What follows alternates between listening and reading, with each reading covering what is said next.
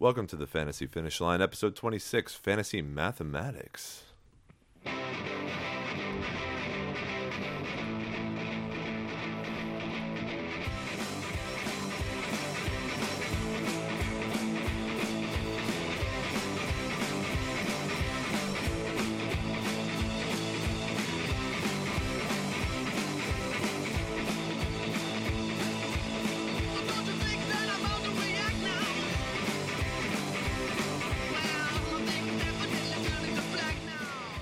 Thank you guys for joining us. We are actually about an hour late from live broadcast, but that's because we were having so much fun with our special guests here at the table. If you are listening to us later on, we are right on time. That's right. We've got special guest Tad here in the audience. Well, not the audience, but on the broadcast table, as well as Jason Evans and myself, Dave. He's Biggs. at least in the peanut gallery, Dave. At least. I mean, I've been called up to the big show. Yes. Thank you, Tad, for joining us. Oh, hey, my pleasure. You've been here before. In fact, was the last time you were here 3 years ago when we made the bet that we finally redeemed tonight? This is true. I mean, we'll talk interest later on, but yeah. Yeah, I think we owe you a few extra beers for that interest. I'm possibly a stake in my own brewery, but we'll talk later. All right. So we welcome Tad to the show. He's the guy who writes our weekly Confidence Pool column and so much more. Maybe we'll develop that into something else as well as we go on here, and look forward to hearing more from Tad. We generally only have him on the podcast maybe once a year, so it's always a special occasion. In fact, it was so special tonight that we had to go out and drink some more beers in celebration. Beer's good. It is Black Wednesday. It's a time to go to the bar and drink. Everywhere was nice and packed. It was a good atmosphere. That's true. Is that what it is? So we went to the Scorched Earth Brewery tonight. We do like to plug the little breweries. And we picked up some of the coal. What was it? Coal miner? Rugged Coal Miner. It's a porter. That's what we have cracked open. Tad, you got one. How do you like it? I do, and I'll tell you what, I'm not normally a porter guy, but this is actually pretty good. Yeah, okay. Yeah. So we're just talking addition and subtraction here. We're talking fantasy math, but it's not going to be anything complicated. No trigonometry, no cosines here for those people that haven't been in high school There will be a quiz at the geometry end, for quite some time. Theory. A squared plus B squared. The quiz at the end is, what is the theme to the songs? That's not what it is, by the way. You guys need to tell us what the theme to the songs are, and we will send you a prize. So let us know. Email us, Dave at Drink5 or Jason at Drink5, and we will send you a prize if you are correct. If you're wrong, we will probably make fun of you on the show. Just a little, though. Oh, he's completely right. So what are you guys drinking tonight? We'll start with Jason, and he just mentioned a beer from Scorched Earth where we were at earlier. Yeah, I'm going to have one of those in a minute, but I did just crack open another local brew, the Two Brothers Pinball Juicy Hop Pale Ale. So I'm a huge fan of this beer. As you can hear it pouring out right now, I'm going to have a good time with this one. Well, all right. Those are not added sound effects, folks. That is straight pouring out. And Ted, you're drinking the coal miner. Crack it. So for someone who hasn't been that experienced with different kinds of craft beers, for example, suddenly having a porter here in front of you, what do you think of it? Well, like I said, I've never really been big on Guinness and the stouts and the darker beers, but this porter here, I will say I recommend. It is pretty good. All right, and I've got a Dos Equis Amber. I love the amber lager. Dos Equis is not necessarily a craft beer, and all the time here we are drinking some crazy crafts. But this is just one that I constantly have as a good companion, like a golden retriever. It's okay to like beer, and whatever beer you like, good for you. Thanks, Jason. I appreciate that. I don't want to hate on beer. I'm not going to gatekeep on good beer anymore. I'll be a beer snob, but I don't want to impose my snobbery upon the rest of the populace. Well, thank you for that. Let's move on to our headlines from Week 11.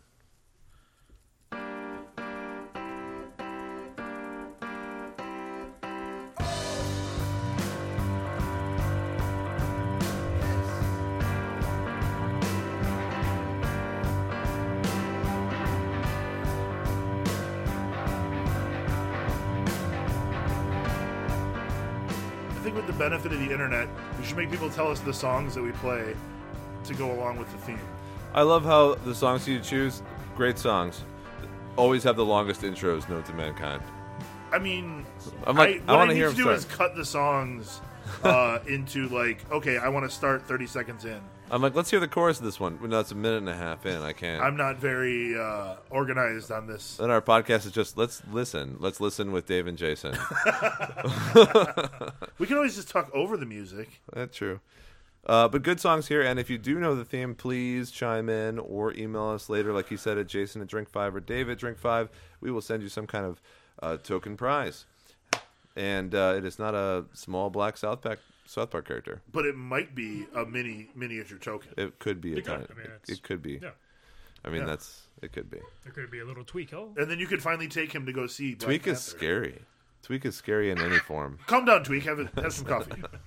So, from week 11, and some of these guys are going to be guys we're going to talk about adding as well. But here's a couple guys. Lamar Jackson first is who I wanted to talk about. A rushing quarterback from way back. Jason and I have talked about this offline quite a bit. We always thought, and so did most of the fantasy experts out there, that he would come in and fill in for Joe Flacco at some time either this season or next season and take over the job. But we didn't really know how he would perform. Now, what he did here versus Cincinnati is not necessarily exactly what he's going to do every game, but let's go over the stats. So he attempted 19 passes, but he did have a 68.4% completion percentage on those passes with 7.89 yards per pass on average, which is well above average.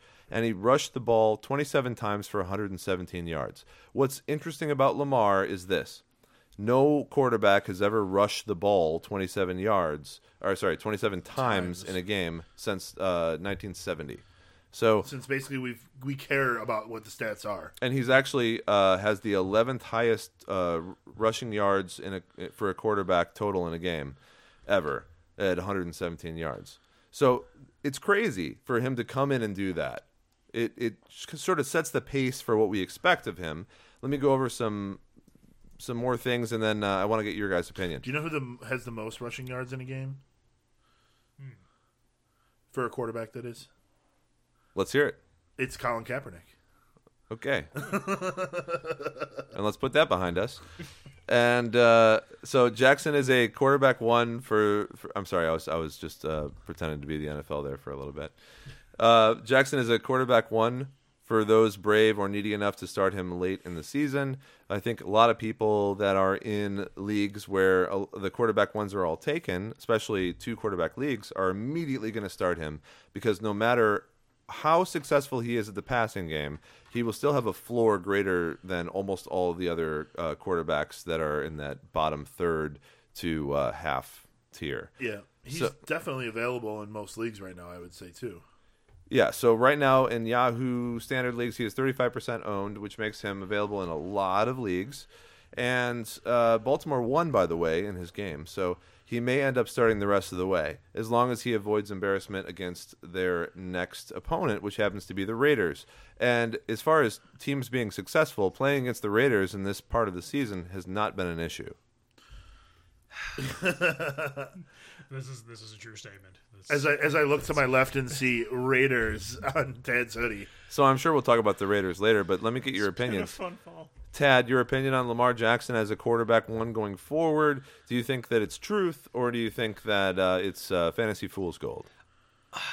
You know, I'll tell you, I've never been a fan on quarterbacks that are seemingly like 70-75% run like he is. Mm-hmm. I think this week against the Raiders, I think he'll probably have another big game because it's against the Raiders. But again, going forward, I think it's just something that, you know, defensive coordinators are going to pick up on, and I don't see him having too much longevity if he can't. If the Baltimore offense still focuses on just run the primary run the way they did this last week in Cincinnati, I don't see that having that much longevity. I do think that at some point in the near future, Jackson's going to need to start throwing the ball a little bit more. So they did throw the ball a bit, but I understand that it was a low amount. But he's going to be throwing touchdowns. The thing that's interesting about these kind of guys is that if they run for 80, 100 yards and they also can get a touchdown in, then that's a floor that no one else can touch as far as a fantasy quarterback. So if you think they can be good for the rest of the season, for example, if he ends up filling in for Flacco the rest of the season, he will easily be a quarterback one. But I mean, there's always the possibility of injury, etc. Jason, what's your opinion? Lamar Jackson to me is fantasy fool's gold. 27 carries is something that's absolutely not sustainable, not even for the rest of this season. And they drafted this guy in the first round. They don't want to burn him out. So 27 carries is not something. I don't think you'll see him get 20 carries again the rest of the season in a single game, which is really going to limit what he's going to do in the rushing game. 4.3 yards per carry, not bad, not terribly impressive. For a rushing quarterback, you should really be doing better. On the season, he's only at 4.7. A rushing quarterback should be around 6 to 7 yards per carry because they should be doing it as a second option, in my opinion, not a first option. So I got to disagree with you. I think Lamar Jackson going forward is going to be a QB1 for as long as he's healthy, period. But we're going to have to just discuss that in some kind of a bet. Or something like that, you know? Yeah, name your stakes, bro. That's how it works. I'll take that one. DJ Moore was firmly behind Devin Funchess earlier this year, but it looks like he might have played himself into the WR1 position, at the very least, as the second receiver there in Carolina. Now, the person behind him previously was Tyler Lockett, who went down for a knee injury, and while he was out, Hang on. Devin Funchess, you mean? Tyler Lockett. Yeah, I think we got some mix up there. Oh, sorry, Torrey Smith. We're missing Torrey Smith, blue-shaded teams. Torrey Smith. Torrey Smith was out for a knee injury, who was the guy who was originally the number 2 receiver on the Panthers. And so then he stepped in, and week 11 he pulled in 7 of 8 targets for 157 yards and a touchdown. When we look at what he's done over the past couple of games, last 4 weeks, it's been really impressive. And what's interesting is that Funchess, during that time, has also kind of slanted down and not been who we thought he would be at the beginning of the year. So I love in an offense where there's going to be touchdowns, there's going to be offensive moving the ball. You know, Carolina is not who they were when they got to the Super Bowl, but they're still a very offensive-minded team. DJ Moore is going to be a guy who is an every week play going forward in fantasy football. He has 81% of his targets since week 8 for 16.65 yards per reception and 283 total receiving yards and 76 rushing yards in the last 4 weeks. So that's pretty impressive. What do you guys think about DJ Moore as a pickup? Do you think that things are going to change now that Torrey Smith might come back, etc.? DJ Moore's a fun gadgety guy, right? In the span, he's got 2 games. 2 of those games you mentioned, he has 39 I don't think he's a gadget guy. And 32 rushing yards. He's a kick returner and a punt returner. They use him all over the field. He's the kind of player where they just are looking to get the ball in his hands, is what I'm getting at here. He's got the longest touchdown in the league this year, 82 yards. If you're in a league with bonuses, DJ Moore is definitely a guy that you need to have your eye on. My question is Cam Newton going to look his way on a reliable basis? You know, in the game against Tampa Bay, when Carolina scored 42 points, he only threw the ball to DJ Moore twice. I'm worried about stuff like that. I feel like DJ Moore's floor is still very low, but his ceiling is definitely quite high. And that's that's what you're going for. That's what you're trying to get. I think when you call him a gadgety guy, as far as like doing returns and stuff, it's because he's a rookie, and that's how his position was opened up. But he's 6 foot 210. He's not like a tiny Jaquiz Rogers or something like that. But see, that's what worries me. Like what Jason said. The number 1 receiver in Carolina seems to be like a third, maybe even fourth option in the passing game. I mean, it seems like the number 1 option is Christian McCaffrey. The number 2 option is to run it with. Yeah, there you go. Yeah, exactly. Is to run it. Then you got Greg Olsen. Right, yeah. Greg Olsen. So yeah, I mean, if you're looking for a wide receiver 3 to fill in, I do think DJ Moore does have some sort of value there for the rest of the season. So a little trend I'm looking at here: the last 2 games where they lost. He had 5 and 8 targets. So I think maybe in games where it's going to be close or they could be losing are games where they're going to need to focus a little bit more on the passing game. So coming up this week against Seattle definitely is going to be that case. Sure. I would start DJ Moore this week. I of course agree with that, but I have to mention that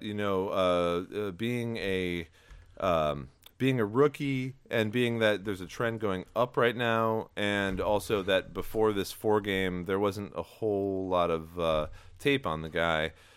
He was out there, of course, but he wasn't taking as many snaps as some of the other guys were. I would warrant all of this as saying that he will be doing more snaps and getting more targets going forward. So that's what I'm always looking for is, do they have more snap counts going forward? Do they have more targets going forward? Then that's a guy who's going to be a startable guy going forward. But I agree with you guys. If you look at the past games, I mean, he has been up and down. But this is the part of the time of the year, right, where you have to risk these guys that you don't know. If you just take the regular guys, then you're not going to get anything. He's definitely worth a flyer. Definitely worth a flyer. Oh, yeah, he should be owned in most of the leagues. Yeah. He is currently owned in 57% of Yahoo leagues, so may still be around out there. Had a big bump of 18% with the waivers overnight. So Traquan Smith is kind of a roller coaster ride this season. It's been interesting because, of course, rookies can be inconsistent. He had a breakout performance in Week 5 with 3 receptions for 111 yards and 2 touchdowns. And then after that, a little bit of a lukewarm performance. But this is kind of all coinciding also with the Saints not trusting Smith 100%, going out there trying to find a new number 2 wide receiver for their team. They looked at a lot of people. They ended up signing Des Bryant. Des Bryant, of course, famously in his first or second practice or something, had an Achilles out for the season and maybe some of next year. The point of all this is that because we know Traquan had a good game already and was focused on a couple times from Drew Brees as a receiver, Week 11 brought us a monster game of 10 receptions for 157 yards and a touchdown. Now, of course, they scored a lot of points during that game, but what's important is the 10 receptions, the targets that Brees gave him, and all of the situation that happened before with looking for a new number 2, blah, blah, blah. Listening to Drew Brees and Sean Payton and Traquan and doing their press conferences after the game, it seems like a level of trust is there that wasn't there before. So I do really like the fact that he seems to be the new guy, but because of situational things and because of how he performed, he may end up being the number 2 receiver for the Saints, which is amazing. Of course, he does have a foot injury that may keep him out of this week's game on Thursday. I think it's Thursday night. He did practice today, though, so that's a pretty good sign that he's going to go tomorrow night. Yeah, so he's questionable. But I like Smith going forward, and again, a guy that you have to kind of risk a little bit because he's been up and down, but weigh the trends and look at it and say, this is clearly their guy. There's nobody else there. Brandon Marshall's not going to step in and suddenly get 6 receptions. I would hesitate to fall in love with that 13 targets for 10 catches line. The previous week when they scored 51 points in Cincinnati, he had 0 targets. Last week... Yes, he had 1 week with 0 targets, yes. But it was just 2 weeks ago. And last week, Michael Thomas only had 4 targets. So you know that number is going to go back up. I think that they're going to sort of even out, and Michael Thomas will definitely be receiving more targets going forward. My worry is all of the people on the team, on the Saints, are going to get a little piece. You know, you've got Keith Kirkwood, Josh Hill, Dan Arnold, Austin Carr. All these people are getting at least 2 targets in the game. You know, Drew Brees spreads it around perhaps more than any other quarterback in the league. So just like with DJ Moore we were talking about, I would be concerned that Traquan Smith is going to get enough work to make it, an every week starter. However, because he is on this juggernaut of an offense, I think that you want him on your team and that you will probably go to start him most weeks. You know, he's playing Atlanta this week and Tampa Bay in 2 weeks. Maybe you skip the Dallas game. But, you know, definitely against Atlanta and against Tampa Bay, especially because this week, I think a lot of people actually have bye week problems. Because all of the Rams and all of the Chiefs are gone. And those are all the best players that aren't on the Saints. Of course, I agree with you. I just urge you to understand that, you know, with these guys, we're talking about people that had good performances, are trending up, and could do well going forward. So if you don't take risks, then you won't get the good players at the end of the season. I know. I'm just saying that, don't expect another game with 13 targets at all. I wouldn't expect to see him get more than 7 or 8 targets the rest of the season in any single game. And for a wide receiver 3, I mean, that's pretty much what I'm looking for. I mean, Drew Brees is going to be throwing the ball 30 or 40 times a game. So Clearly he's not getting 13 targets every game then. Again, very high ceiling because of the team he's on. I mean, he had 111 yards on 3 catches and 2 touchdowns earlier in the season. That's amazing. That's the Saints. I mean, they do the long ball. Exactly. So, Atlanta gives up plenty of the long ball. Dallas does not. Tampa Bay does. So, my recommendation, start him in week 12 and 14. But find a replacement for him next week because it's not a good matchup. And perhaps these are the kind of players that you stick with matchups. It's not a good matchup for the Saints, he says. Not a good matchup for Traquan Smith. The Saints will be fine against Dallas. So Gus Edwards, a guy that most people were not familiar with so far in 2018, but after last week they suddenly became, more familiar with, right? No, he's still just a name to me. Who the hell is this guy? Well, he's from Rutgers. He's an undrafted free agent, and he had limited playing time earlier this season, although he did play in several games, and actually in Week 6 had 10 rushes for 42 yards. I believe I heard some preliminary discussion about the guy, but because there's so many running backs on Baltimore, what are you to do? Talk about these guys that are so far down on the depth chart, right? You've got Alex Collins, you've got Javorius Allen, you have Ty Montgomery, and now you also have Alex Collins, Gus Edwards. Sorry? Gus Edwards, right? Oh, no, I'm referring to Kenneth Dixon, who is returning IR designated to return. So he may also be part of that mix. And there's so many guys on this team. But Gus Edwards is doing well with Lamar Jackson. If that becomes their scheming and their quarterback going forward, maybe the team just decides to shift. And Alex Collins has not done well over the past couple of weeks, whereas Gus put up 115 yards on 17 rushes and a touchdown. So changing of the guard or some kind of hot hand system with like 4 different guys. Now, I do know this. The reason why he was the number 1 or number 2 waiver wire pickup this past week in almost all leagues is because any guy who gets over 100 yards and a touchdown out of nowhere could easily be a guy who wins you a league at the end of the year. And also because the Ravens have continually struggled with who should be the guy for the past couple years. After Ray Rice, in fact, they've had really nobody who was the number 1 guy who was just always going to be that person. So what I'm struggling with here is 2 things, which is just is this the guy who could lead the Ravens rushing attack for the rest of the year?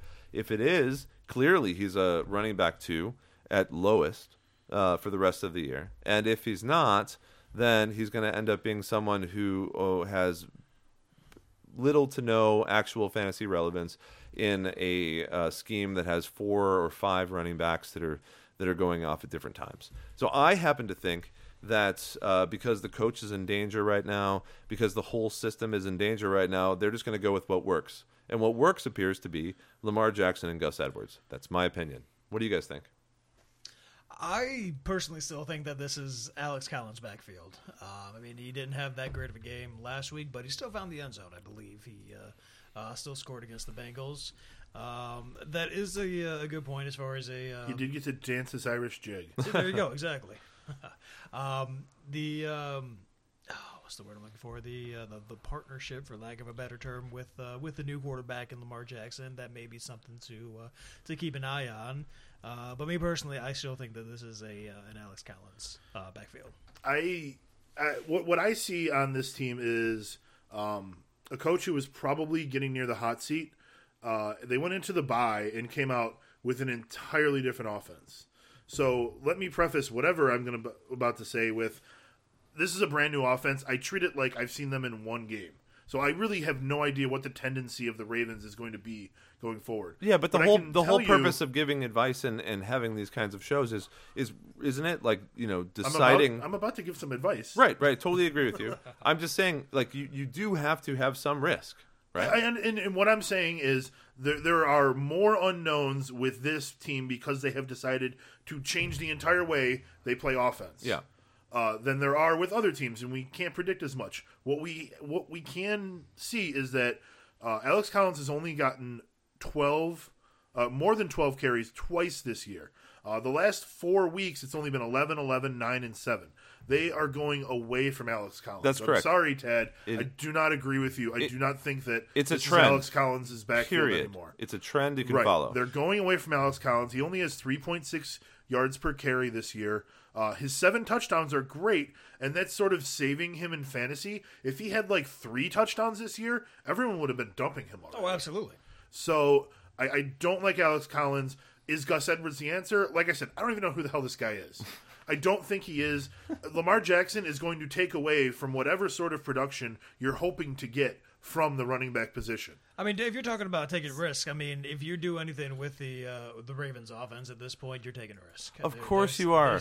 Of course. But you have to remember that every single year there's a couple guys that come on at some point mid-season and they change the game. It always Alex Collins was that guy last year. Yeah. Exactly. He was a big pickup at the end of the year. But Alex Collins was never really signed off against from Baltimore. They never really said, this is the guy. And I never believed that they actually latched onto him. Sure, and they're not saying that about Gus Edwards either, but he may be a guy who gets 15 or more carries every game for the rest of the year. And I don't necessarily agree what you're saying about Lamar Jackson and Gus not being able to carry it because it worked just fine the previous game. They're not going to carry it 44 times again, though. I don't know that that's true. I mean, they may run those guys out and they may ruin them for forever in the football league, but what they're doing is what they're doing.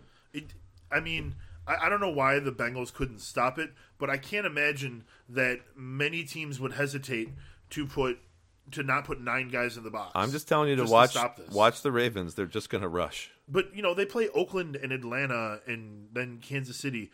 All 3 of those teams are terrible against the rush. Exactly my point, my friend. They're just going to rush forever. They're going to have like 300 rushing yards a game. It's going to happen. That's why I'm saying please pick up these players, because even if the NFL does eventually figure it out, and even if they end up playing good teams against the rush, they're not doing it in the next couple of weeks. Yeah, Gus Edwards owning 52% of Yahoo leagues right now.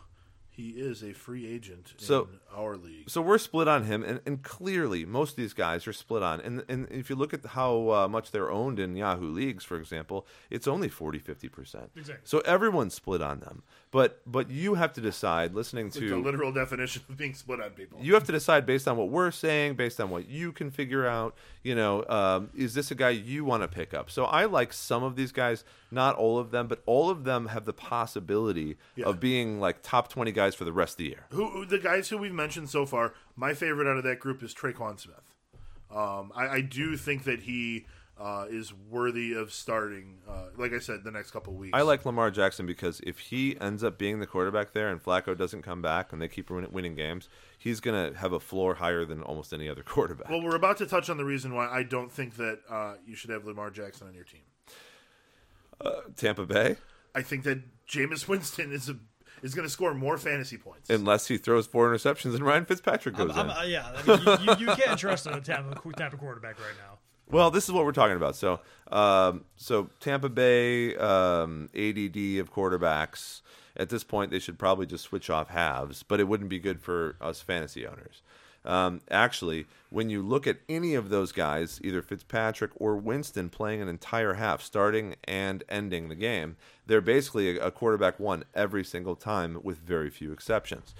So going up against the next 3 opponents, San Francisco, Carolina, and New Orleans, all of which have been good for fantasy production from opposing quarterbacks, it seems very clear that you should always start whoever it is that's the quarterback for Tampa Bay if you don't have someone better. And right now it's Jameis Winston.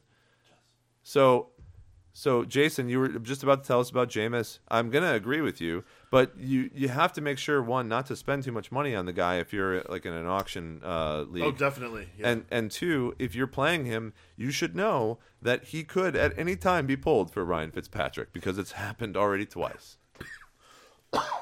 Jameis Winston, I'm talking $5-6 pickup at most for a $100 budget. You're not going to break the bank with him. But when you don't have Goff or Mahomes this week, you're going to need a backup quarterback. I thought Winston was a great pickup this week. He was right above Mr. Lamar Jackson. So it's not that I don't like Lamar Jackson. I just think that Jameis Winston is going to score more fantasy points That's why I like him more. And he's got good matchups: San Francisco, Carolina, and then New Orleans. I don't like the New Orleans matchup because New Orleans defense has finally started stopping other teams. But against San Francisco, against Carolina, I definitely think that Winston can put up 3 touchdowns and only throw like 2 picks. I might bet you Lamar Jackson versus Jameis Winston. That's an interesting bet. But we'll talk about that later. Do you like Jameis Winston as a guy to go forward with on your fantasy team if you don't have someone who's a top 5 quarterback? I can honestly say I have never seen a team switch quarterbacks in the middle of a game more than Tampa has this year. Right. That in itself just scares me. I don't want to start my my quarterback for a week. It's like playing the Cleveland Browns on fast forward or something. I'm saying exactly. I mean, if there's a Jameis Winston available, then there's probably an Andy Dalton available, or somebody else that's available that is more than likely going to play the entire game. I have absolutely no faith whatsoever in a Tampa Bay quarterback this year. That's the risk you're playing there, is that, yes, either one of them might be a QB1 if they play the whole game, but statistically, there's like a 1 in 4 chance that they don't. Maybe 1 in 3 at this point, I'm not sure. But it's actually really high that they don't actually play the whole game at this point. But that's not good. Well, Winston's got 3 starts on the year. In one of those games, he has 4 touchdowns, and the other 2 he has 1 touchdown. Yeah, that's not a great not great stats. But I agree with you that if he's playing for multiple games, he's a good start. He's probably a low end QB1. That's where he was drafted, etc. That's great. But the fact that Fitzpatrick has already come in the game twice and then already failed twice is terrible news. Yeah, I think the old adage that if you have 2 quarterbacks, you don't have 1 quarterback. I mean, that is the perfect. No, I picked up Winston, fantasy. for example, but I'm in a super flex league where there's 2 quarterbacks that I'm starting that are not named Winston, and he's a backup. I would be very upset with starting Winston in a 1 quarterback league personally. Just for 1 week. He's my bye week replacement. That's all. I'm not 100% that he's going to finish the game. That's all. That's the problem. But yes, it should be okay. It should be okay. Thank you for the reassurance. Isn't that what we said every time Fitzpatrick started? It should be okay this week. Fitzpatrick will be okay. It should be okay. It'll be okay. So I saw a really cool stat, and this is half-ass internet research, of course, but Jameis Winston, if he throws 28 passes per game for the rest of the year, will still finish the season. If he throws 28 passes per game with no interceptions, he will still finish the season with the highest interception rate of his career. He has an absurd amount of interceptions. 11 interceptions in 5 games, 3 starts. 2, 2, 2, 4, 1. And in the 1, he finally got benched, but he's averaging, 3 interceptions a game. Almost. Yeah, the stat that I have down is Fitzpatrick and Winston have combined for 23 interceptions, which is 7 more than any other quarterback in the league. Yeah. So, I mean, both are bad. And I kind of get a kick out of what's happening right now. I gotta. He's throwing interceptions on 6.7% of his passes. The great part is that Mike Evans tends to do well regardless. So go Mike Evans. Right. This is really what we need to know is who are each guy's guys, right? So well, it seems like Mike Evans is good for everybody, and O.J. Howard is now out. Right. So Cameron Brate is going to be the tight end. We'll talk about these guys a little later, but I think Cameron Brate and Adam Humphries are very good for Winston. And then you've got Godwin and maybe Fitzpatrick. Godwin and Jackson for Fitzpatrick probably. I mean, they're just Godwin's a middle guy, and I guess I would say I don't know. It's too much. It's too much back and forth. I think, like Jason said, with the Rams and Chiefs in the bye this week, and so many receivers that are on the bye, I think Humphries would be a decent bye week filler for this week. Yeah, Marcus Mariota just starting to pick up steam, and with it, the rest of the Titans' offense. So Jonnu Smith, that we talked about at length previously, was appearing on the tight end radar. Corey Davis was almost a WR1 on that team, doing super well. Well, not only on that team, but in fantasy, he was just doing great. Yeah. But unfortunately, with Mariota out, injuring his elbow, which is the same elbow, by the way, guys. He does not have an elbow injury, I thought it was not to his elbow. Okay, well, you can update me. But the injury that he has now is certainly not adding to the injury that he had earlier this year. It's listed as a neck injury. So no problems here, guys. Don't worry about it. Just a neck injury. Some people said elbow, but it's a neck. Got it. No, it's not an elbow. It's a neck. It's fine. No worries. Well, they called it a stinger. They're like, no, it's not his elbow. No, it's not a concussion. It's not a tumor. I'm not sure I agree with anything they're saying, but we know this. He may not play this upcoming week, and he obviously has issues just like he did at the beginning of the year.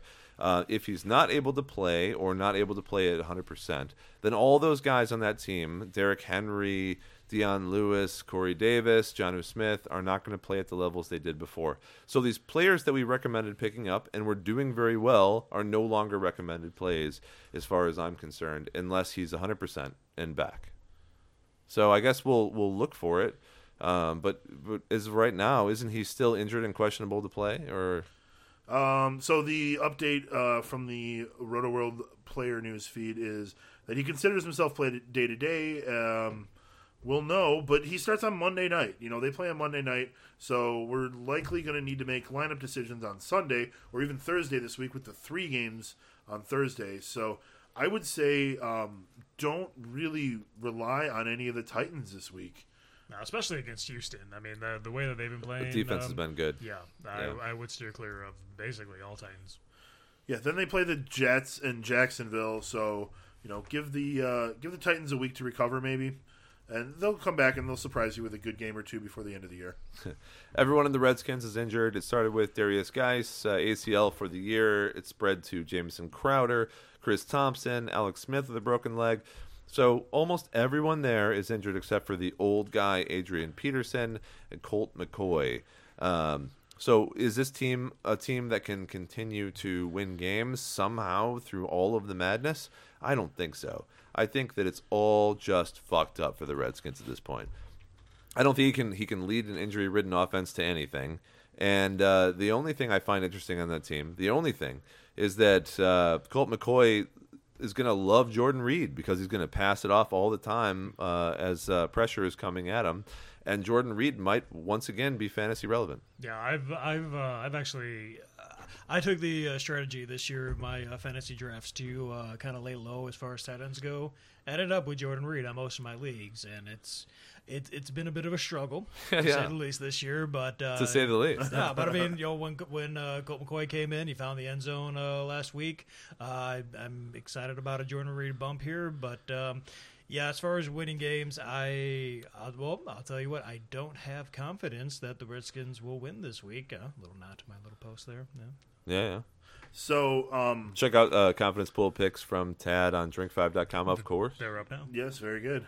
The thing about Colt McCoy is that he's best when playing against Dallas.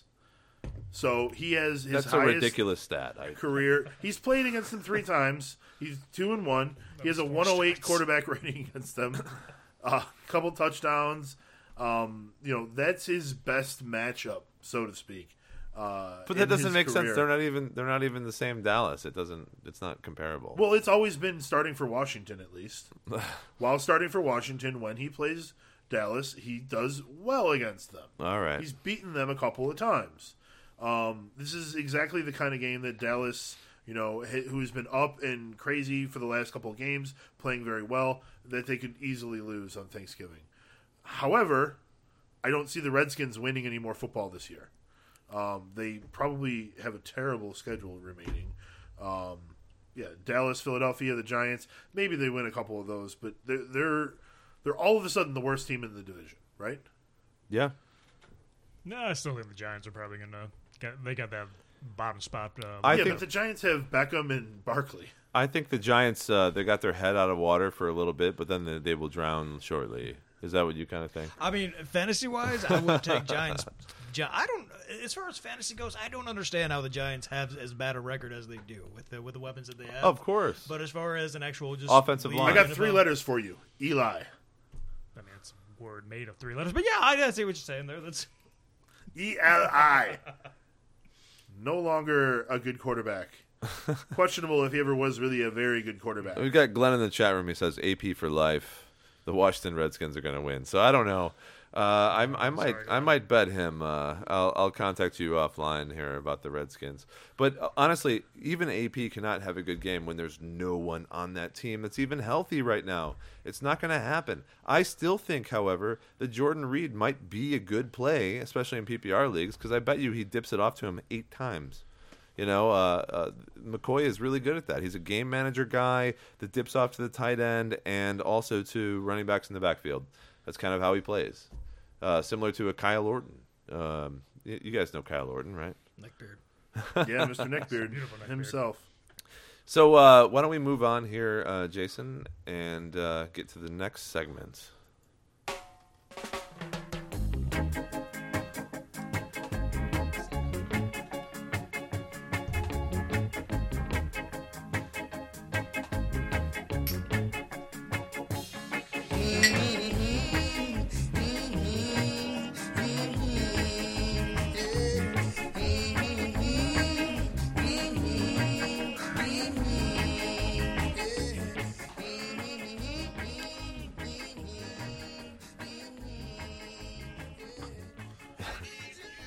All right, so we have Tad in the studio here, and Tad is a big fan of the Oakland Raiders and has been a long time fantasy football aficionado and expert himself.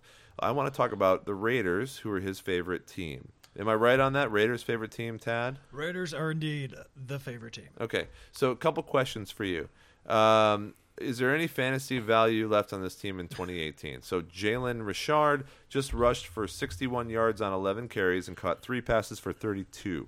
Now, Gruden seems to like him. I heard some things from a press conference that said that he thought that Richard could be a guy going forward that would produce as one of the main running backs on his team. But they also have Doug Martin, DeAndre Washington. With Marshawn Lynch out, those 3 guys tend to be trading. So can you tell me what's going to flesh out over the next couple games as far as running backs are concerned for them? And is there one that's startable in a standard scoring fantasy league? Well, Gruden also said that he was very excited to focus his offense on Amari Cooper. Yeah. So so that worked out pretty well so far. So that would be the So phase Gruden's that a liar that's is what you're Gruden's saying. right now. I think what you're saying as far as the splits go, I really have no confidence in starting an Oakland running back. If any, I would actually probably put Doug Martin at the number 1 spot there with the running backs. The big knock with him was when after Marshawn Lynch got injured. The big knock with him was that he's not that much out of the backfield as far as a pass catcher goes. But from what I've been seeing, he's been catching the ball. They've been throwing to him a decent amount. So I would probably put him first, Richard second, and Washington third. But again, that's if your top 4 running backs have all been injured, and you're just like. So you're not even putting Martin in as a flex spot? No, you're troubled. I gotta dude. agree. You can't. He got benched last week in the second half. Exactly. I thought he got injured. Well, he's not really that injured, so it's one of those like, oh, yep, you're a little banged up, better go sit down. All right. I think that's what it was. Jared Cook is still considered to be a top 10 tight end this year almost every week. Myself, in doing rankings, I tend to put him there as well because he's had some great weeks. He still does. He's a little inconsistent, however. I'm wondering, is that bankable this week against the Pittsburgh Steelers as a top 10? Ravens. I'm sorry, against the Baltimore Ravens. AFC North. We're not talking about Pittsburgh. Right? AFC North. Too much Lamar Jackson talk for me. I'm like, thank God we don't have Cordell Stewart anymore. Anyway, so Jared Cook, is that a guy who you'd be interested in starting still? Or if you have him, are you trying to trade him out or, now, drop him and pick up someone else? I'll tell you what. I would say that Cook is a play simply because they've got to throw to somebody. The receiving corps is just so banged up. After Cooper left, Jordy Nelson has been injured, but I think he's going to be back this week. But he hasn't exactly done anything to warrant any sort of confidence in the lineup. Seth Roberts, I have always been a fan of as a number 3 receiver, but That's all. Well, now we're talking about receivers with Martavis Bryant going down with an Achilles and Jordy Nelson injured, but may come back this week. Still hasn't been surprising or anything. He's not really stepping up as a WR1 there. In fact, I kind of agree with the fake news earlier this year that he should probably just retire now that he's on the Raiders. But my question is, with Seth Roberts and the new rookie they have, Marcel Aitman, he who had 4 receptions for 50 yards in his first NFL game last week. Are any of those guys that you would think of maybe getting up on your team, especially in a deep league? I'll tell you what, no. I have absolutely no faith in anybody other than Jared Cook on the Raider offense. The receivers have just been way too inconsistent. And even it was funny. Brandon LaFell started to started to jump up. Then take the role as a number one. Okay, he's getting some numbers, making some good catches, and he's gone. Yep. Yeah. Another torn ACL. Yeah, he's gone. It's just a curse. It's like an Egyptian tomb they're entering today. They're just not 2008. They've already gone to Vegas. They've already decided. They've already packed up mentally. I want to know, what do you think of the move to Vegas? Are you excited for it? Well, I'll tell you what. My whole stance was that I am a Raider fan that lives 2,000 miles east of Oakland. It doesn't matter where they are. I don't. They're moving a little bit closer. Exactly. Vegas is probably better because then you get to go to Vegas. But my thing is that as long as they don't have to kick field goals from second base, I'm good. Get them out of that field. I'm so field. done seeing that goddamn baseball field when I'm trying to watch football. I'm very excited to just get out to Vegas, and next year, who the hell knows where they're going to be. Monday night's game may be the greatest argument for making sure you never play on a bad field again. Because think of what that game would have looked like if it was in Mexico Right. City. Yeah. There would have been 8 busted ankles and 3 torn ACLs, and guys would have been getting concussions landing on the concrete. Instead, we got like the greatest track meet we've seen in our lifetimes. And side note, I don't know. Two if you bad guys, defenses meet each other. What happens? I don't know if you guys They saw, made but big plays at least. they've already announced that they're going to be going back to Mexico City next year, Right. And it's going to be the Raiders.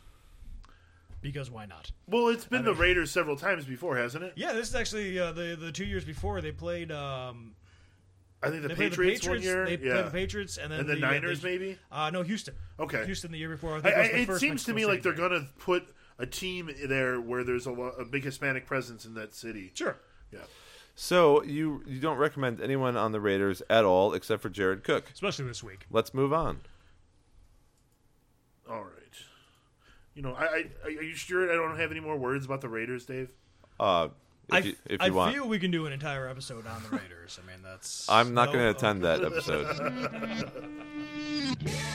I'm off that day. Oh yeah, what condition my condition was in. I woke up this morning with the sun down, shining in. I found my mind in a brown paper bag, but then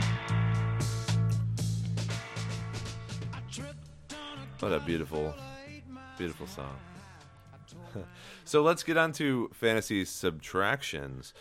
These are people that you really should have cut from your team already, in my opinion. I'm going to pass it around. So I'm just going to say the name of a guy and kind of a short description, and then I'm going to pass it clockwise. So that's to Jason and then Tad. You guys say your piece, we'll move it on. But we do have a lot of guys to cover, so unless you have a whole lot, if you want to just cut them, just say cut them. Yeah? So Maurice Harris, wide receiver, Washington. His snap count has dwindled down, and the new quarterback there, Colt McCoy, might have more chemistry with their rookie slot receiver, Trey Quinn. That's what it looks like to me. I say cut him. Jason? Oh, yeah, cut him. He had the one flash in the pan. That was fun, but he still didn't even have a touchdown in the air. Dad? Yeah, no, simply just got him. Ito Smith, running back, Atlanta. I love this guy. I think that he still maybe has some piece of the puzzle in Atlanta, but probably not as an all-star. He had a part in every game so far and scored a couple of touchdowns. In fact, for a while, he has a touchdown streak. But he's not playing to a high enough level where he's someone that you should have on your team every week. And now Tevin Coleman has been leading the snap count and the charge for Atlanta's pretty terrible running game. I say cut Ito Smith. Jason? Oh, I'm scolding you for still having him on your team. Tad? Yeah, I mean, like I said, Tevin Coleman has definitely taken over as the clear-cut number one in Atlanta, so I'd say you're good to cut. So I'm looking for these. If you do have an objection, make it a strong one, right? Because these guys are guys you should probably have cut already. Nelson Aguilar. Tate has shifted Aguilar to outside routes, which he doesn't do as well with consistently as he does with snaps in the slot. Now, this is something that I've noticed from what's happening in Philadelphia games in general. Aguilar has been pretty good this year, but not since Tate got there. I don't see him doing better. Am I wrong? Aguilar, you are not wrong. He's not going to do better. The magic of the Eagles last year was held in the hands of Frank Reich. Frank Reich is now the head coach in Indy, and he is doing magical things with Andrew Luck instead. So don't expect much from the Eagles for the rest of the year. Nelson Aguilar, Tad? Yeah, no, I mean, Golden Tate is Nelson Aguilar, only a lot better. So go ahead and cut that. Nelson And Aguilar. he's not even integrated into the offense. So, both of them are going to be bad for a while, right? Mike Davis, running back Seattle. Chris Carson and Rashad Penny are putting a pretty low ceiling on any fantasy relevance here. Jason? Oh, don't drop him, I guess, but don't start him unless Chris Carson is out with an injury again. I don't see how you can own Mike Davis in a standard league. Defend him. Defend him? They run the ball more than probably any team. Defend him being owned over the past couple weeks. Mike Davis is the backup on a team that runs the ball an awful lot. So the Seattle Seahawks this season are number one in rushing attempts and number one in rushing yards. So you want to own the running back that is on the best rushing offense. If Chris Carson does not play, this is like a handcuff that you actually get to use on a regular basis. So I'm just fine with having Mike Davis and starting Mike Davis if you know ahead of time that he is going to be the starter. Seattle, I think that that Rashad Penny has done enough to insert himself into the backup role in Seattle. Hey, you're talking to a guy who has Rashad Penny in 2 dynasty leagues. I'm totally all for that. I don't think that Seattle, as a coaching staff, is ready to do that. Jason's not ready to get rid of Mike Davis, but we both are. So that's fine. Apparently some people are still hanging on. Really? That's fine. I mean, do you just think that Chris Carson is going to be the guy the rest of the way? Is that it? It's Carson or Penny. It's not Davis anymore. Okay. But I mean, look, this is just my opinion, and also Tad's opinion, and it has no judgment upon yours. I'm not my taking friend. it that way. I'm just thinking. I guess I'm just seeing it differently than you guys. Well, okay. I didn't hear any stats when you were backing it up. I just told you they have the most rushing attempts and rushing yards in the league. That's not. Has he been for a scoring team. fantasy points over the past couple of I'm weeks? talking about how the team runs the. I'm talking about potential and future, not the past. You're talking about dynasty. No, I'm talking about if Mike Davis is the starter because Chris Carson is out, which he has set several games this year, then Mike Davis is going to get a lot of touches. Okay, I'm only talking about what currently is happening. Right, and because Chris Carson is in and out all the time, you keep Mike Davis around. So he's a handcuff. Yes, but he's a handcuff who actually plays. Has he scored points in the last couple of weeks? He's got 58 yards, 62 yards. Let's see. 3 weeks ago, he had over 100 yards from scrimmage with 7 catches. 2 weeks before that, he had 80 yards with a touchdown. Last week, when Chris Carson was back, he only had 6 touches. You knew not to start him. He still had 50 yards with the 6 touches. So you still want to hang on to him. So I'll remove him with an asterisk on my list. But keep in mind that both Ted and I don't think that he's a continual. I'm fine with him. He's 4.8 yards per touch this year, 4 touchdowns. When he is the starter, Yes, I get it. I get it. The problem with us is that we're just saying we have a team. It's a standard scoring league. He's not a guy who's scoring points for me right now. That's all. Keelan Cole, wide receiver, Jacksonville, hasn't seen a target since October. Drop him. don't want him. Drop him. I have had multiple Jaguar receivers on my team this year. Well, this year especially, Jaguars are not the team to have the receivers on. Yeah, right? no, not anymore. At the start of the season, they were. I was excited to have Keelan Cole on my team at the beginning of the year. Yeah. But then November hit. Remember when we used to like Bortles? Like we all of us have a love-hate relationship with Bortles and his receivers. I think. Remember Cecil Shorts? Bortles. In my confidence picks, I picked the Bills to beat the Jaguars. I mean, what? That's just I don't understand what's happened to the Jaguars. I understand. Nyheim Hines, return of Marlon Mack has him on the fringes. He might be okay in a PPR league, but his snaps are dwindling. He has to be cut from teams. Yes? I don't think you're allowed to talk about the comeback of Marlon Mack without referring to it as the return of the Mack. But yeah, cut him. Hines only 6 touches each of the last 2 weeks. With Mr. Mack, I don't really see a lot of space. But they're winning games and they're running the ball a lot. But don't keep Hines around. Michael Crabtree, wide receiver, Baltimore, not living up to expectations with Flacco, now with Jackson. He is a cut, absolutely. He throws less, just not happening. He wasn't even doing well before. Why would he do well now with a guy who throws less? Cut. Jason? Dave, I totally have to agree with you on cut Michael Crabtree at this point. Now, that being said, I had the decision, and I chose not to hold my Ravens guys for one more week just because I had other moves I could make. And I think... You don't have to defend your teams as long as you agree with me.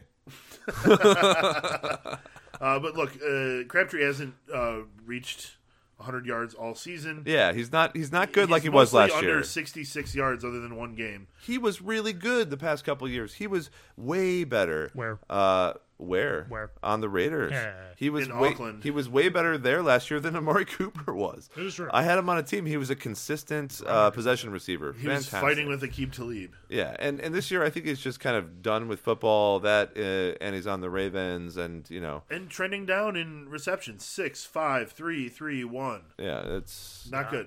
It's poo poo. I think Okay. Lamar Jackson, As our and the Ravens friend are doing passing would football. say. So and he agrees. Cut him. So that means we only disagreed on one guy. Not bad, guys. Not bad. So that particular guy, Mike Davis, I'm going to keep that here, and we'll talk about it in a couple weeks and see if Jason was right or wrong. The not for sure Very guys, good. I think we're going to have a lot of disagreements on. So one, Alex Collins. I say cut Alex Collins. I think that he's been trending down. He's not the guy you're looking for. You're not going to start him on a winning fantasy championship team. Alex Collins is not on it. I can get behind you cutting Alex Collins because it is the end of the year and because there's no reason to hold the guy to see if he's going to do better in 5 weeks. It's the end of the year. Get rid of him. Okay. Like I said before, I still think it's Collins' team. I still give him another week. Tad loves Alex Collins. See, there's always a guy who has a string. That string has not yet been cut. I'm saying. So, Chris Thompson, he is not playing. He hasn't been playing. The Washington Redskins suck. They have an injury-ridden offense. You cut him. Jason? I cut him. Yeah, yes. it's AP's team. It's AP's team. You can cut him. Okay. Cut the Chris Thompson, please. Demarius Thomas, not doing well on that team. He is not a Will Fuller replacement. He is not the guy that you want to own. I say you don't start him. I say you cut him. Jason? I don't understand how things like Demarius Thomas wind up working. They trade for him. They want to use him. His very first game, they throw it to him 3 times in the first drive, and then he doesn't see the ball again for weeks. It's because he's so unimaginative. He's like Sure. a giant block that just runs 2 routes. Cut him. That's Yeah. simple. I mean, Kiki is the number 2 behind. I totally agree. Hopkins right Yeah. now, and Kiki is even more of a more fun name to say than Demarius. So I It mean, is totally more it's fun. Kiki, yeah. Kiki Cutie. We're getting bored of Demarius. We're sorry. Terrell Williams or Tyrell Williams. I don't know how you pronounce it. I've loved. You know that I'm going to find this out. I loved the Chargers this year. I like Phillip Rivers. I'm a fan of Mike Williams, although I don't think he's going to really hit his own until next year or the year after. And what's funny is Mike Williams and the other Williams, both Williams, cannot be the guy at the same time. For them being kind of second fiddle behind Keenan Allen, they are both going to just not have enough targets week to week. And for that team, and the way that Phillip Rivers ends up spreading the ball around, passing it to Melvin Gordon, passing it to Keenan Allen, I just don't think that either Williams is really playable right now in a redraft league. I cut Williams, both Williams. Yeah, I'm, as usual, hoping for more from the the Chargers. We'll just go with Chargers. Los Angeles, offense, sir, yes. than I am getting from them. So Tyrell Williams, Dave. Tyrell. He's huge. Is getting targets, 6 targets each of the last 2 weeks. He's not doing very much of it. In the last 3 weeks, he's averaging 11.5 to 11 yards per reception. Not knocking anybody's socks off. Done kind of with that little touchdown spurt that he had So I gotta drop him. Plus, he didn't practice Wednesday. He was nursing a He's quad having a hard injury. time getting rid of these people. Yeah. Cut him. Cut him. Cut him. All right, Jimmy Graham. Broken thumb. Cut him. Cut him. Jason. Dad. cut him, yeah. Cut him. That's- Kyle Rudolph. Sucks all year. Cut him. Jason. Can you cut a tight end that, like, you know what? I cut Jared Cook earlier this week.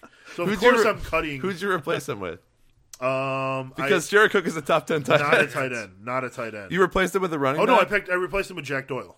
Oh, okay. Well, that's better than Jared Cook, I think. Just a little bit. 3 places better, perhaps. Jared Cook was much better early in the year. He is actually, if you wipe O.J. Howard out because he's injured now, the number 5 tight end of the year. Jared Cook is. So, you know, I like the guys going forward. So now we're done dropping people, I hope. Sounds good. Oh, I picked the wrong song. Dave, you're getting so much intro on this one. I'm familiar with you just introing it out. It's all intro, baby. I'd sit here, I'm like, where's the guitar? Where is, like, the music part of this? Can you Nope. Can you just fast forward, We're please? just going to jump. There we go. Oh, yeah, good song. remix. Hey. Sorry for the hard cut there, folks. He's like, it's going to be It had 45 to be seconds. done. It's going to be 45 seconds. This will still. teach me to prepare music ahead of time. Just one love.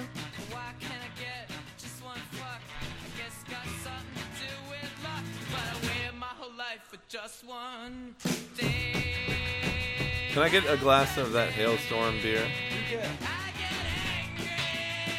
Do you? I'll take that one. That's fine. You'll take Tad's glass? Yeah. Well, sure. We're good like that. All right, guys. Thank you so much. So for subtractions, I have to admit it went smoother than I thought it would, and there's only a couple guys that were contentious, right? So Alex Collins, Tad wants to keep and hold on to, and who was the guy that Jason wanted to hold on to? Mike Davis. I'm holding so Mike Davis, we'll yeah. revisit them in a week or two when Jason gets back from his sabbatical in Hawaii, and we'll decide based on the statistics, were either of those choices good? And it'll be an interesting discussion. Collins will be. But let's talk about fantasy additions. Collins going to get like 8 carries over the next 3 weeks. And 7 touchdowns. Look, if he does, then it's all good. You know, you've done. That's what you pretty need. good. So additions are the opposite side of subtractions. Obviously, guys that you should be carrying on your team and owning.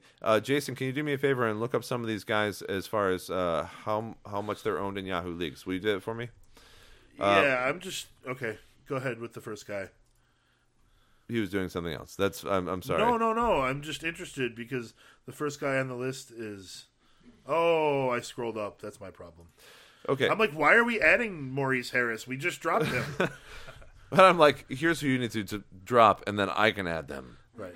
No, I'm just kidding. So, fantasy additions. Josh Adams, we've talked about for the past 2 podcasts. 45% owned in Yahoo. Maybe leagues. the past 3. I believe I had him when no one had him, and We were talking about him during the bye week. Yeah, I said like you need During to pick his him bye up, week, week 9, and then he played 10. and then he played, and then we're picking him Last up. week, 53 yards and a touchdown. Still only 7 touches because they were getting their asses smashed by But Drew Brees. What's important about that is 70% of the Eagles' rushing attempts last week, and they're obviously He only carried the ball 10 times. they're obviously going with him as their main running back. Now, I granted the Eagles are not doing a great job, but don't you still want the guy who is the number 1 rusher on that team? You absolutely do. So, Sure, I think that you could have more success with Josh Adams than, say, a Gus Edwards. yeah, I don't know about that, but I do know that that Josh Adams is more clearly the number 1 than Gus Edwards is. Definitely. Is that what you're talking about? Okay. Yeah. I'm Specifically. fantasy-wise, for the rest of the season, I would rather have Josh Adams. Yes, but that's specifically because it's been demonstrated. Been demonstrated. Theo Riddick, running back Detroit, he will catch 5+ passes every single game. He's filling in for Tate, but he's not as good as Tate. However, in a PPR league, it doesn't really matter because if he gets 5, 6, 7 passes a game and his 30, 40 yards because he has no yards after catch, he's still going to be a great guy to fill in for your flex position or maybe even a running back 2 spot if you're desperate. Plus, with Kerryon and Johnson injury issues, you got to. And but Zach Zenner will probably come in and fill in more for that. But Theo Riddick will have some rushes. So I agree with you. But Kerryon Johnson, I only expect, according to news reports at least right now, to be out for 1 week. I think he'll be back in the following week. Theo Riddick, owned in 49% of Yahoo leagues, has 9 carries on the season. He, in a standard league, and I know you're talking mostly about PPR, but in a standard league has not passed 6 points. I am not, because Kerryon Johnson was playing, and he's always in the past had a bigger role in both things when he is playing without a standard running back, because Detroit hasn't had a Kerryon Johnson in 8 years or something.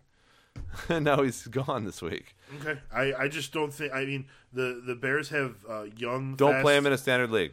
Right, and Period. the Bears have young, fast linebackers that are going to catch this guy. He's still going to get 6 passes in the game. That's all I'm saying. It's fine. I'm not drinking the Riddick Kool-Aid this year. Well, I don't think anyone's drinking the Riddick Kool-Aid, man. Rex Burkhead could come off IR week 13. There's a lot of running backs over on New England way, but a lot of them are injured. And right now we have James White and we have Sony Michel. And it looks like we might have Burkhead coming back in the next couple weeks. Now, we know that Burkhead is a prized asset by Bill Belichick, but we don't know how he fits into this offense currently. So he's a pickup that's prospective, right? And we don't know how it will work. If you're someone who picks up New England running backs who is already masochistic, might as well pick up another one. What do you guys think? Yeah, I don't think he's a. I think he's a stash. I don't think he's a start. He would be good to see how he comes back into this offense. Like I said, he's eligible to come back in week 13, week 14, week 15, week 16. We're talking fantasy playoffs, so maybe stash him and just see how he does. It's the New England offense; it can go off for 30, 40 points at will. So he could very well. If he comes in, he's catching balls out of the backfield. He could help you in the playoffs. I don't like him at all. I mean, Dave, you're the one who's saying that Tom Brady's done. So I don't know why Rex Burkhead is going to see a lot of success. I know it's a pretty small sample size, but he had 18 touches for 64 yards in the first game of the year. He only had 2.2 points against Jacksonville the next week. I don't think that Rex Burkhead is going to do anything for your team. I don't know that you want to stash players right now. You want players that are performing right now. It depends where you're at in your playoff race, but I understand what you're saying. In those weeks, they play the Patriots, the Steelers, and the Bills. The Patriots don't play the Patriots. It's a hell of a game. I'm sorry, the Dolphins, the Steelers. I mean, Belichick does in his head every week, but look, against the Dolphins, fine, but I wouldn't start him against the Steelers or the Bills. This is a prospective start, and I would not be surprised if Burkhead gets 2 touchdowns, when he comes back, if he comes back. But the problem is he going to come back? Is he going to have a role? Is Michelle going to be, healthy? Is James White still going to have a role, etc.? And, of course, I agree with you. I will probably not buy into the New England running back situation. But to discount someone who is so good fantasy-wise and has a connection with Belichick and Brady is, I think, something you shouldn't do. Can we go back a guy for a moment? To Riddick? Not Riddick specifically, but Zach Zenner. Do you think that Zenner could be the guy? Glenn brought him up in the chat room. Zach Zenner, and I'm very familiar with this because I've owned Detroit Lions running backs in fantasy for a while, unfortunately. That's like owning hasn't running helped. backs for the Patriots. Sort of, except they never had a good running game ever. I think that he's a good guy who could clearly take the role of Kerryon Johnson. But Johnson is just better. They had Zenner the previous year. He didn't do what he was supposed to do. It was him and Amir Abdullah, and it just never worked. Their offensive line hasn't gotten markedly better, so I don't understand why that would change. Okay, I just wanted to bring him up because we didn't mention him. Sorry. No, I did talk about Zenner a little bit, but that's fine. I missed that. Who are you talking about? I just wanted one more thing about Burkhead. Last year he did most of his damage through the air. And remember, he was basically a fullback when he played in Kansas City. Or Cincinnati, I mean. he only ran the ball 64 times in 10 games last year. If he comes back and he's healthy, Sony Michel is going to be running the ball, and James White is going to be catching it. Rex Burkhead is going to be, relegated to a very small role on the team. I do not see him as being fantasy relevant at all in 2018. At Kenny Stills, Tannehill is back. Favorite target of his. The groin injury that Kenny Stills had is likely healed after the bye week. Kenny Stills is actually pretty good for a couple of weeks this year and fantasy relevant. Yeah, however, with Osweiler, he just got progressively worse and worse. If Tannehill does come back and he does have Stills as a target, then we could be seeing those longer touchdowns and real fantasy relevance coming back to a person who's probably not owned very many fantasy leagues. Only 31% of leagues at the moment. And again, all these only players on the Raider Nation rep. All these players are not players that I have on my team in general, right? They're players that you should try. Each week we just secretly dissect one of Dave's teams for him. They're players that could come back and be impactful for you, depending on your outlook of the season. As Jason said, I have him on my roster there. You still have Stills? I do. Because when you're 10-1, you don't have to make many moves. I'm saying, don't question me. I guess you don't have to, but I think that's a mistake, guys. I think that like you said, the rapport he has with Tannehill, I think he's capable of putting up good games. Yeah. I don't think he's a starter by chance, but I think he's a good guy to have on your bench in case of injury. Okay. Well, certainly someone to scoop up right now because things are trending his way at the moment. Adam Humphries, we talked about him earlier, wide receiver for Tampa Bay. 5+ receptions or 50+ receiving yards in 6 of the 7 last games that he played, and 3 touchdowns in the past 3 games that he played. So clearly being used by those quarterbacks there, and I call them quarterbacks as this groupthink kind of discussion. Whether it's Winston or Fitzpatrick, they need all these guys because they throw a lot of yards because they're down a lot in football games, and it's really working out for us as fantasy players having Tampa Bay wide receivers in some games, some matchups. I think Humphries is a good guy in PPR, but counting on the 3 touchdowns in the past 3 is not a smart thing to do. Yeah. So the 2 quarterbacks in Tampa Bay combine to be on pace for about 6,000 passing yards this year, which is just way more than the record. But of course, they'll neither of them will get anywhere near Unfortunately, they won't get the record. They don't get any record.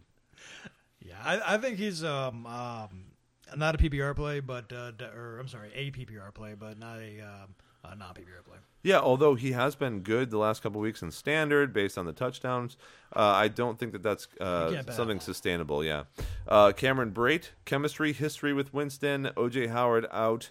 I think that Cameron Brate comes right back in. You look at his stats earlier this season, a lot of people and fantasy experts are not putting him high enough. They think he's number 13, number 14. I just changed him in my rankings, for example, to be number 7 overall in tight ends this week. And I think he has a chance to be even higher because on that offense, playing from behind, with Winston, the chemistry, the history, and him being a good tight end in general, just not having the shot this year because of O.J. Howard, I think he could surprise everyone and be a game winner. Yeah, this is definitely a down year for tight ends. So I definitely was, especially with the O.J. Howard injury, I definitely see Cameron Brate being a top 10. This is one of those things when you can't look at just the games they played this year because it has no bearing on anything. Right. Every single week O.J. Howard was playing, and he has benched Brate. But Brate is not an old guy. Brate's not an unathletic guy, and Winston has a good history with him. So go for it. Last year, Brate was doing much better. He had 6 touchdowns, 12.3 yards per catch. This year, he's down to 9.4 yards per catch. Of course he is. He was benched behind O.J. Howard the entire year. He played with O.J. Howard last year, is why I'm comparing them. No, O.J. Howard this year became the number 1 tight end, whereas before it was a mix of the two. It's not comparable, in my opinion. You have to look at what the player, where he was at on that team, right? It's not like Cameron Brate was the number 1 tight end on that team last year. He was looked at as a higher echelon target than O.J. Howard, but this year O.J. Howard was the top guy. So when you look at their stats year over year, you can't compare them and say don't play this guy. Like those kind of statistics don't work. I mean, he was the number one guy last year. Right. Great. Overall, yes. Yes. And this year, clearly, O.J. Howard was the number one tight end. It doesn't make Brait a bad tight end, right? I'm just saying Brait is playing a lot worse this year. I don't agree. He's not given the opportunities and chances to be the passing tight end. I'd love to see it. And, apparently Winston likes throwing to Brait more than he likes throwing to O.J. Howard, or at least that's the way it seemed. But I just don't see, the stuff I look at are the stuff that we used to always look at when we sort of mechanically did our rankings. Is like, what are the yards per touch? What are guys doing in a vacuum? And he is in a vacuum much worse than he was in previous years. Is it because if he's getting less work? Yes. Does that necessarily automatically equate to being less efficient in everything he does? I don't think it should. I think that if a guy is getting tight ends are different though, 50 because touches or 100 touches, tight ends block, etc. If they're not in the passing role. So I think that's what's happening. Well, all I'm looking at is how many targets and how many touches, how many actual touches are guys getting, stuff like that. Yep. And he's way less efficient. He's doing much less with what he's had this year than he has in years past. I respect looking at stats. I simply think that he has not been in the role that he was last year, and so you can't compare him as such. Of course, if you don't want to play Cameron Brait, that's fine. I just have a feeling that over the next couple of games, he's going to be great. Cameron, great. Nick Vanett, tight end, Seattle Panthers suck at covering tight ends. They've allowed 9 touchdowns to the position so far this year. And if you're looking for a flyer, I don't need to look at stats and see if Nick Vanett is good or bad. The point is just that he has been playable in the past this year, right? And the fact that the Carolina Panthers are allowing so many touchdowns to that position over the year means that statistically, if you need a tight end and you can't get one of those top 8 or 10, Vannett's a good choice. Yeah, definitely a good fellow there. Like you said, he's not going to be a top 10 choice by any means, but with the way that Carolina has been playing, especially against the tight ends, he's an option at this point. So I'd like to wrap up here before we stop with just a couple of thoughts from Jason and from Tad about a player or two that they think is kind of under the radar, or someone that hasn't gotten enough credit, or someone on their fantasy teams that they've really enjoyed that we haven't talked about enough. Do you guys have anyone in mind that you could talk about? Don't mean to put you on the spot. I do, though. I do a little bit. I just want to say that at the beginning of last year, I knew that Tyreek Hill was like the best receiver in the league. Well, I don't think he's the best receiver in the league. I'm just gonna take credit for that right now, but retroactively. Did you draft him on all your teams? I had him on a bunch of teams last year. It was harder to get him this year. No, I got him on a couple teams, but I mean, I am still just like sort of floating after watching the Monday night game. It was that was amazing. I personally I know that even with the way that the league is going, you're not going to get both teams scoring 50 points against each other. That's just not going to happen. So the fact that we got to see it once is just fucking incredible. It is so crazy how this year things have just been a little bit more inflated, though. Kind of like more home runs, etc. How sports are just going that way. Corked footballs. I'm not sure how I feel about it. You're like, you can't put the weight on the quarterback because he might feel bad about it. That said, of course, everyone enjoys the offense, but it changes our game a little bit. And I agree with Jason. He did mention Tyreek Hill a whole bunch. I mean, clearly he was a superstar at the last half, at least, of last year. So it's not like he came out of nowhere. However, he did say a couple times that he thought it would continue over the next couple of years, and it really has. He's been great and better than I thought he would be. So really fun to watch that guy. He's super fast. But to go a little deeper, I think what you're looking for, I'm really enjoying watching the Cleveland Browns this year.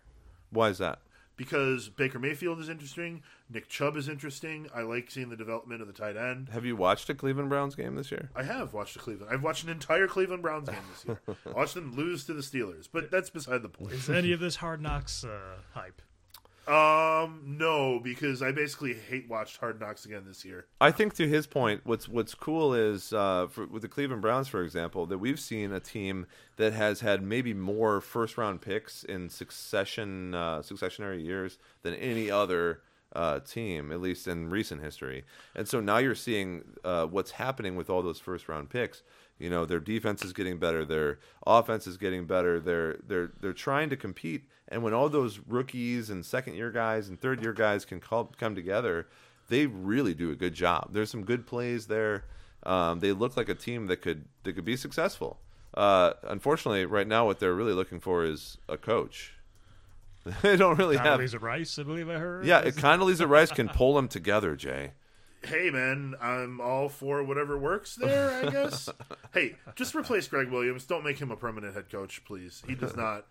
He, you know, as that guy who's like, oh, don't go shop there because of the way they act. You know, don't shop at the Browns because of the way what the coach has done in his past. Yeah. And another guy who maybe we didn't have to talk about a lot this year, but should get all the accolades is Patrick Mahomes.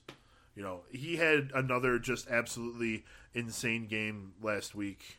And if you were able to pick him up off the waiver wire or something like that in week 2 or 3, you are probably in the playoffs right now in your league. Right, yeah. Of course, a great guy to talk about. Tad, anyone that you think has gone under the wire or anything like that? Not so much under the wire, but I will say that in the summer doing my my draft prep, I came to the realization that I could probably get Christian McCaffrey in the late second or third round in my drafts. And that has worked out very well. Oh yeah, very nice for me this year. I think next year he's going to be a first rounder, probably one of the first picks. I think he's definitely been my overall from all the leagues that I have. I would say he's probably been my overall MVP. I think it's quite interesting. For example, if I asked Jason, do you have Christian McCaffrey on any of your football teams? Not one of them. So why didn't you draft him? Why didn't I draft Christian McCaffrey? The running... I wasn't targeting running backs early for the most part. The running backs who I did wind up drafting early were like Gurley, because I had a first pick in a league. I got Kareem Hunt early in a league. And that was about it. I didn't take many early running backs. This year that was a mistake, but in the past several years, we had sort of documented that wide receivers, especially early in the year, were always starting much better. And that all kind of got thrown out the window this year. So I was banking on good wide receivers early on this year. Did not work out for me. I've managed to salvage most of my leagues. A few of the later running backs who I was targeting have worked out for me.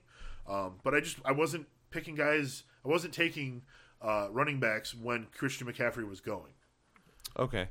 So, yeah, I mean, he's the number 8 overall this year, for example. I don't know the ADP of him, but I believe it was just on the back half of 10, so that was a pretty good stab by you. But Jason is right in saying this, that we've always gone, when we've gone into analytics as far as like looking at hindsight at how people were drafted and how they perform. Yeah. In general, the equation that I would draw from it has been that the wide receivers would do pretty well to begin with, and then the running backs would come on afterwards. So you should take those wide receivers, then trade the good wide receivers that are doing well for running backs as they start to do well at the end of the season. And it's not that there haven't been running backs that have performed towards the end. It's just that this season there haven't Wide been receivers, you mean? In the past, we had seen the running backs pick it up in the second half of the year, and really struggle to start the season off.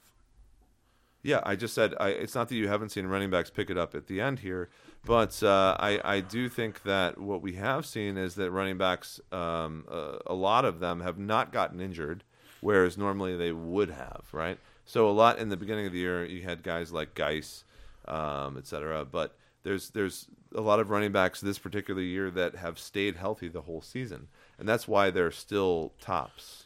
Yeah. Kind of on that note, one of my leagues, we were talking statistically, about this they'd get injured earlier. Exactly, and that's kind of one of my strategies in leagues. I tend to pick up as many running backs as I can. So do you have too many running backs in a lot of leagues now? I have one league. It's an auction league where I have Zeke, David Johnson, Aaron Jones, Adrian Peterson, and Nick Chubb. Nobody bid on any trades, though. So, and the trade deadline is passed, and now I just have an unbelievable bench right now. Well, that's not so bad heading into the playoffs. To answer your question from a few moments ago, Christian McCaffrey, overall in standard leagues, consensus number 15, running back number 11. So you were getting him at good value at the end of the second round, and he's definitely a top 10 guy. We've seen a lot of these guys who were drafted in the top 10, basically aside from like David Johnson and Le'Veon Bell, like continue to stay in the top 10 all year. Yeah, and that's what I'm saying. It hasn't happened like that a lot because there have been a lot of injuries in seasons past, and certainly still some injuries this year, but maybe not with such volume, which I hope doesn't mean that in week 12 and 13 we're suddenly going to see 6 running backs injured. But statistically, you should be prepared for that. Oh, yeah. So we talk about running backs to pick up even this week, and guys like Gus and other guys that we referred to, Theo Riddick, etc. Some of those guys you might not want to play every week. That's not the purpose of this.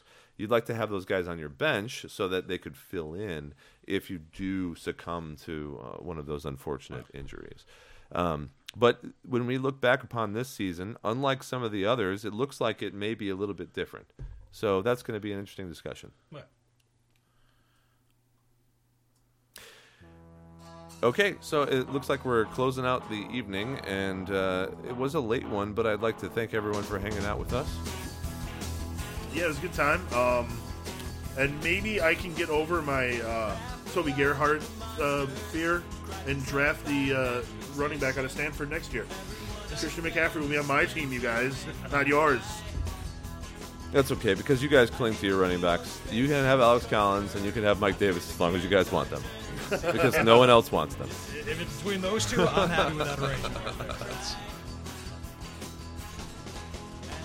So remember to let us know what you picked up as the theme of the music, and we'll send you something musical or fantasy or completely unrelated. All right, to drink5.com. Listen to us on Stitcher, iTunes, etc. Thank Cheers, you, Ted guys. and Jason, and Thanks we'll for see you joining us, guys Ted. next Thanks for having time. me, guys. It's a blast.